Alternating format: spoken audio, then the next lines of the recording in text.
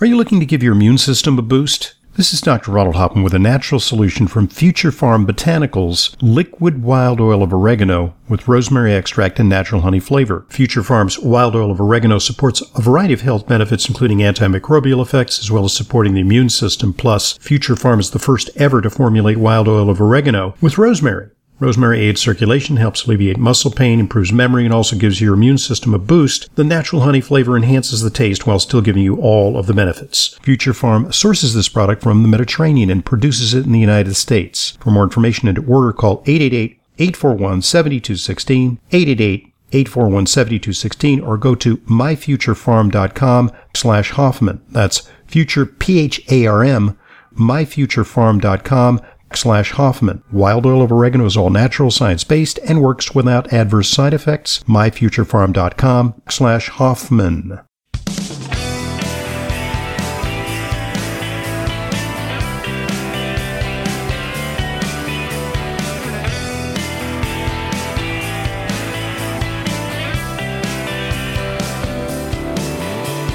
Welcome to Leyla Weighs In here on Intelligent Medicine.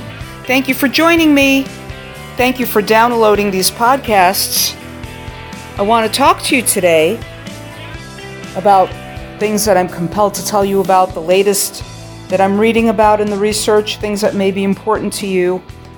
And I also like to take your questions and any topics of interest you may have. You can email me to radioprogram@aol.com, radioprogram@aol.com. Hey, if you haven't already, you can subscribe to the Intelligent Medicine newsletter.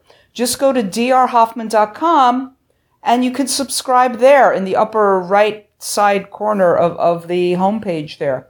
All we need is your email. We don't use your email for anything else.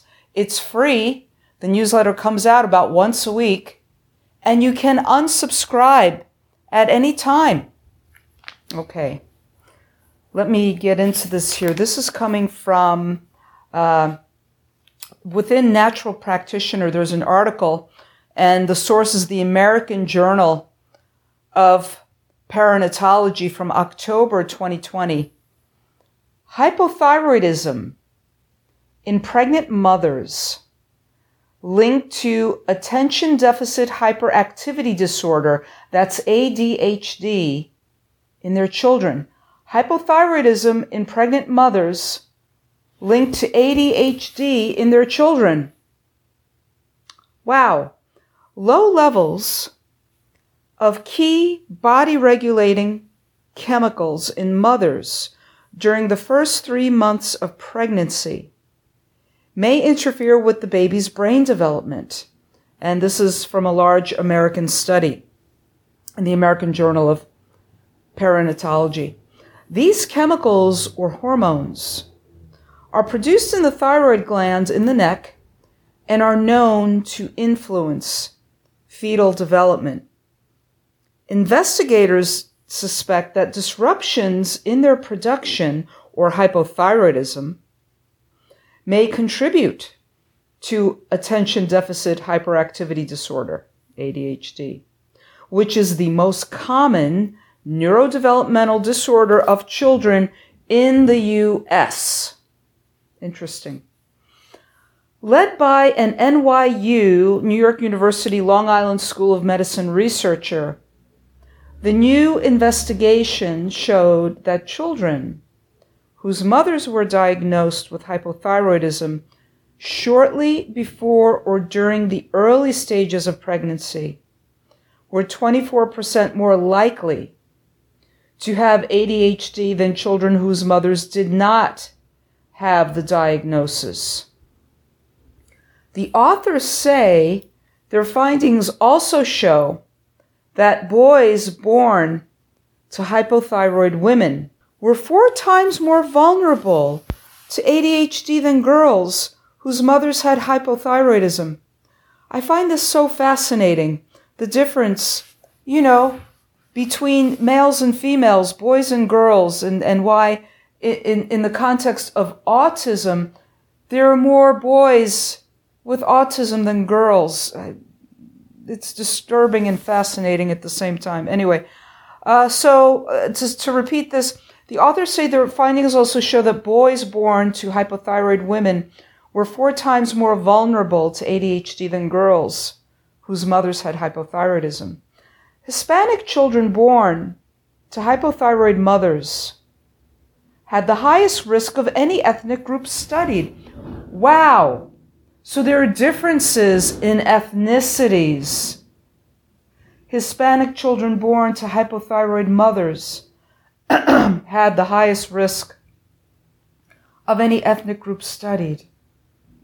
Our findings, quote, our findings make clear that thyroid health likely has a much larger role in fetal brain development and behavioral disorders like ADHD than we previously understood, said the lead author. So, among the study's findings were that once a pregnancy had reached the 2nd trimester, a woman's hypothyroidism had little effect on her children. A possible explanation, say the researcher, is that by this point the fetus has begun to produce its own thyroid hormones, so is less vulnerable to its mother's deficiencies. The new investigation, publishing in the American Journal of Perinatology, followed 329,157 children from birth until age 17, all born in Kaiser Permanente Southern California hospitals. It's the first large-scale effort in the U.S. to examine a potential link between a mother's hypothyroidism and ADHD in her children, according to the study's authors. The authors also noted that unlike previous research in Europe, the new American study included people of diverse ethnic backgrounds and observed the children for nearly 2 decades. This long study period allowed the researchers to better capture cases of ADHD in children as they aged and progressed through school. As part of the new research, the team analyzed children's medical records and collected key information about their mothers, including age during pregnancy, race, and household income. All children were evaluated for ADHD using the same criteria, which the authors said helped to prevent inconsistencies in how cases of the disorder were identified. Now, according to the new findings, overall, 16,696 children were diagnosed with ADHD. Hispanic children whose mothers had low thyroid hormone levels, Hispanic children whose mothers had low thyroid hormone levels during pregnancy had a 45% increased risk for the neurodevelopmental disorder compared with the 22% increased risk in white children whose mothers had the same condition. The researchers said the team's results are strong enough to warrant careful monitoring of pregnant women with low thyroid hormone levels. They added that children whose mothers had low thyroid hormone levels during pregnancy could potentially benefit from earlier surveillance for signs of ADHD, such as inattention, hyperactivity, and difficulty focusing on a task. Previous research has found that swift intervention can help manage ADHD and make it easier for children to succeed in the classroom and in learning social skills.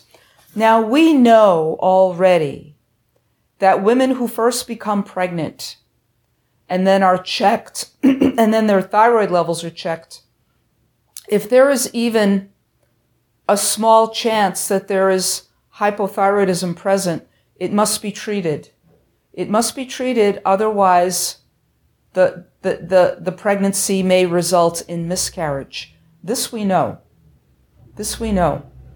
What the study is not telling us is, are these pregnant women being treated for the hypothyroidism during pregnancy? I would assume so.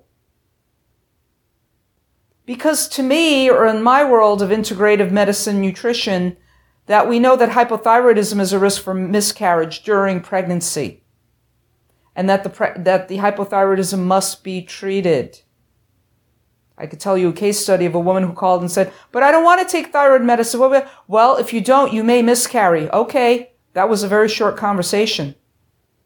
She had a good, uncomplicated pregnancy and is the mother of a healthy, happy baby girl who at this point I think is 10 years old.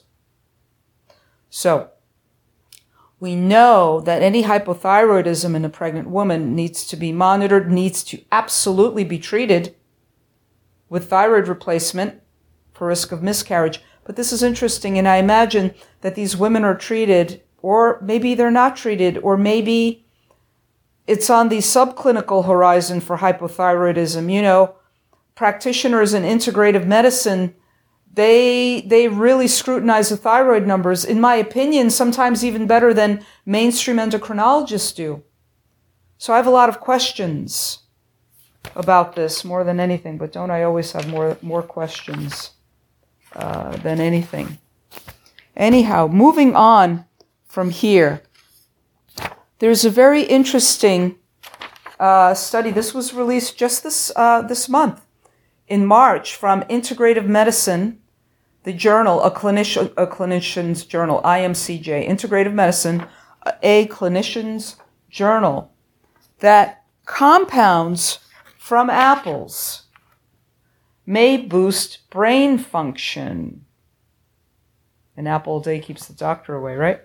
Natural compounds found in apples and other fruits may help stimulate the production of new brain cells, which may have implications for learning and memory. And this is according to a new study in mice, which is published in Stem Cell Reports. The journal is Stem Cell Reports. Chemical substances found in plants, so-called phytonutrients, such as resveratrol in red grapes, or epigallocatechin 3 gallate, which is EGCG in green tea, can have positive effects on different parts of the body, including the brain. Researchers Tara Louise Walker, University of Queensland, Brisbane, Australia, and Gerd Kipperman, German Center for Neurodegenerative Diseases, Dresden, Germany, and colleagues have found that high concentrations of phytonutrients from apples stimulate the generation of new neurons, a process called neurogenesis. The study showed that laboratory-grown stem cells from adult mouse brains generated more neurons and were protected from cell death when quercetin or dihydroxybenzoic acid, that's DHBA, phytonutrients commonly found in apples, were added to the cultures. Subsequent tests in mice showed that in distinct structures of the adult brain associated with learning and memory, stem cells multiplied and generated more neurons when the mice were given high doses of quercetin or DHBA. The effects on neurogenesis were comparable to effects seen after physical exercise, which is a known stimulus for neurogenesis. We know that after physical exercise, especially after some cardio, that BDNF goes up. BDNF is brain-derived neurotropic factor. This is very important. It's a stimulus for neurogenesis. You know, back in the day, we thought that once the brain cells died, they were dead. but we can make new ones. You need some quercetin, some EGCG, some resveratrol. You need to eat right. You need to exercise. You need to sleep well.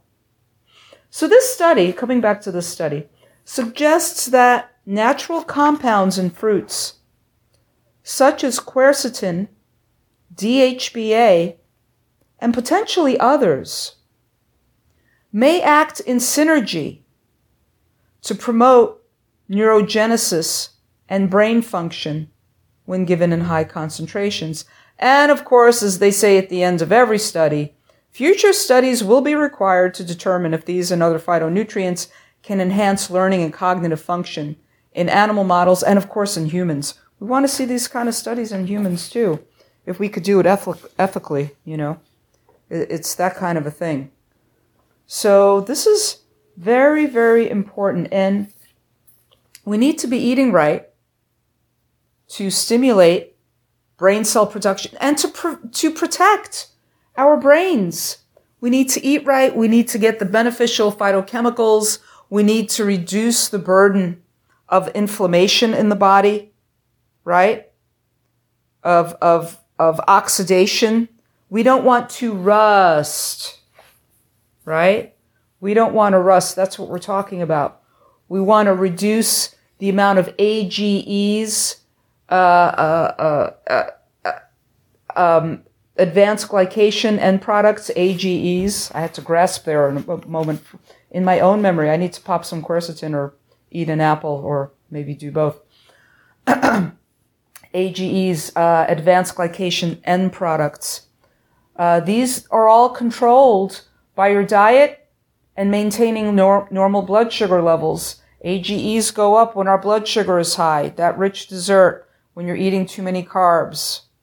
AGEs also go up when you're doing a lot of, when you're using a lot of vegetable oils in your cooking, in your frying, and all of that, even though American Heart Association is still touting the benefits of vegetable oils. No. The best oils to use in your cooking are, I like olive oil, butter, I like the combination, I like avocado oil, coconut oil. These are the only fats I use in cooking, as should you. I know a lot of chefs like high smoke point oils like safflower oil, grapeseed oil. These are very pro-inflammatory. It's not great. But hey, we need to stop doing all this frying, right? We need to cook in different ways to reduce those advanced glycation end products.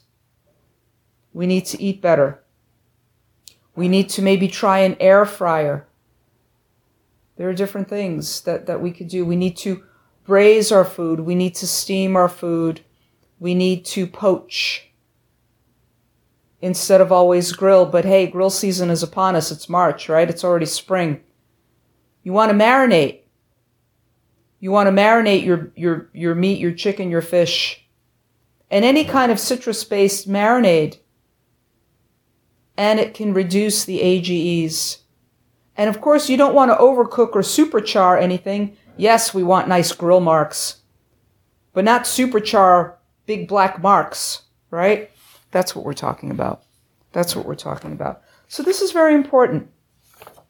So between things, you know, compounds in apples boosting brain function, the impact of hypothyroidism in pregnant mothers being linked to ADHD, you know, I'm always asking myself, what's causing all the hypothyroidism?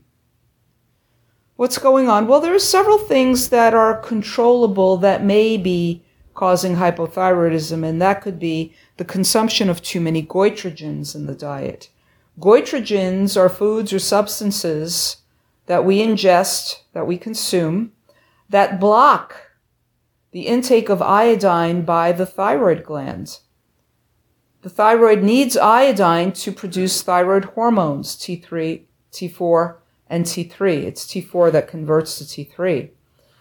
When we're eating too many goitrogens and we're not able to absorb the iodine that our thyroid critically needs from our diet, from seafood, onions, maybe your seaweed salad, a little kelp, your iodized salt, things like that, or the iodine in your multi.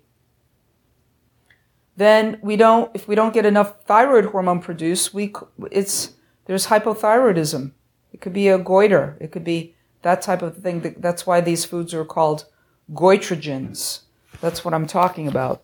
So goitrogens are problematic. Other things that can be goitrogenic is if you're eating, raw kale, raw broccoli every day, a raw kale smoothie every day, lots of raw cabbage every day, the brassica family of vegetables. If you're eating these in huge quantities, like in a kale smoothie, a bag of kale, you would never eat a bag of kale in a salad.